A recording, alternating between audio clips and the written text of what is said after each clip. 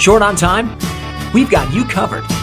Welcome to the 5-Minute Torah, where you can digest big thoughts on the weekly Torah portion in about 5 minutes. If you enjoy this teaching, please share it with your family and friends. This week's Torah reading, Numbers 16:1 through 18:32, Between the Dead and the Living. A cursory reading of Parshat Korach suggests that the main topic of this portion is insurrection. Not only do Korach, Datan, and Aviram rise up against Moses and Aaron, but the entire Israelite nation also seems to turn against them when the Lord punishes the rebels. They say, "You have killed the people of the Lord." They blame Moses and Aaron for the Lord's punishment against Korach. This indignation against Moses and Aaron incites the wrath of God against the children of Israel, and a plague breaks out among them. However, Moses and Aaron don't take pleasure in the punishment of the wicked. Their compassion for the flock under their care drove them to make intercession on behalf of the Israelites.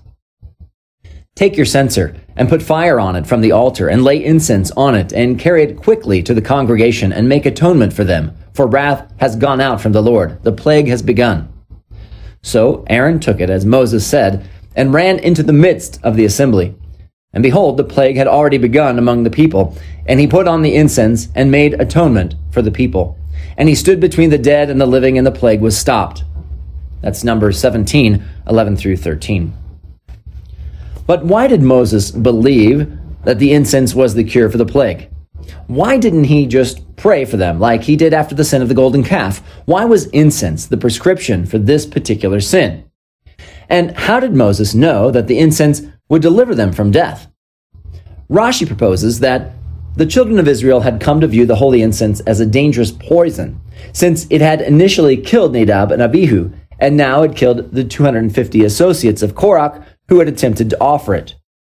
Maybe Moses used the incense to show that it was a source of life rather than death, and that incense does not kill, but sin kills. Shabbat 33a. Another opinion from the Talmud in Shabbat 89a is that Moses was given a special gift by the angel of death when he was given the Torah on Sinai. As it says, "You have ascended on high, you have led captive your captives, you have received gifts among men, even among the rebellious also, that the Lord God may dwell there." Psalm 68:19.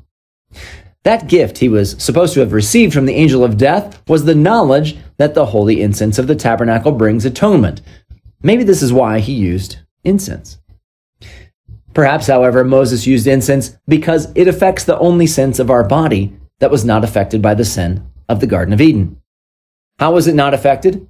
In the biblical account, we read that Eve listened to the serpent. She saw that the fruit was good. She touched it, and she tasted it. Her sense of smell was not involved in the entire affair. It remained pure and unadulterated by sin. Therefore, the fragrances and aromas can penetrate directly to a person's soul without the potential of being tainted. This is one reason we smell fragrant spices at the conclusion of the Shabbat. It brings comfort and refreshes our souls. When Aaron brought the holy incense to the presence of the children of Israel, it was as if God himself were breathing into each person the breath of life. But if this is the case, then why do we read that Aaron stood between the dead and the living? Why this specific language, which implies Aaron did something courageous? Rashi says that as the angel of death went through the camp, Aaron stood his ground against him and refused him passage between those whose lives he had already taken and those whom he was pursuing. He halted the plague by boldly refusing to budge, even in the face of death.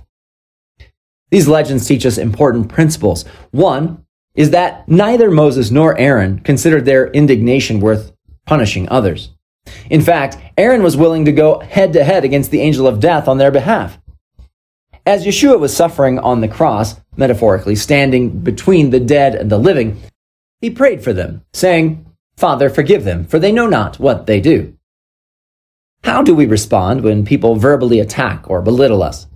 Do we continue to love them and serve them, or do we merely want revenge? Moses and Aaron are great examples of men who care more about others than themselves. Yeshua, however, our ultimate example also of selfish love. We would do well to imitate these examples. Are you enjoying the 5-Minute Torah podcast? Want to share these 5 minutes of Torah with others? Please help spread the word by liking, sharing, and reviewing this podcast. You can also grab the printed version of Volume 1 or Volume 2 from Amazon. Perfect as a gift or for your Shabbat table. 5 Minute Torah. We've got you covered.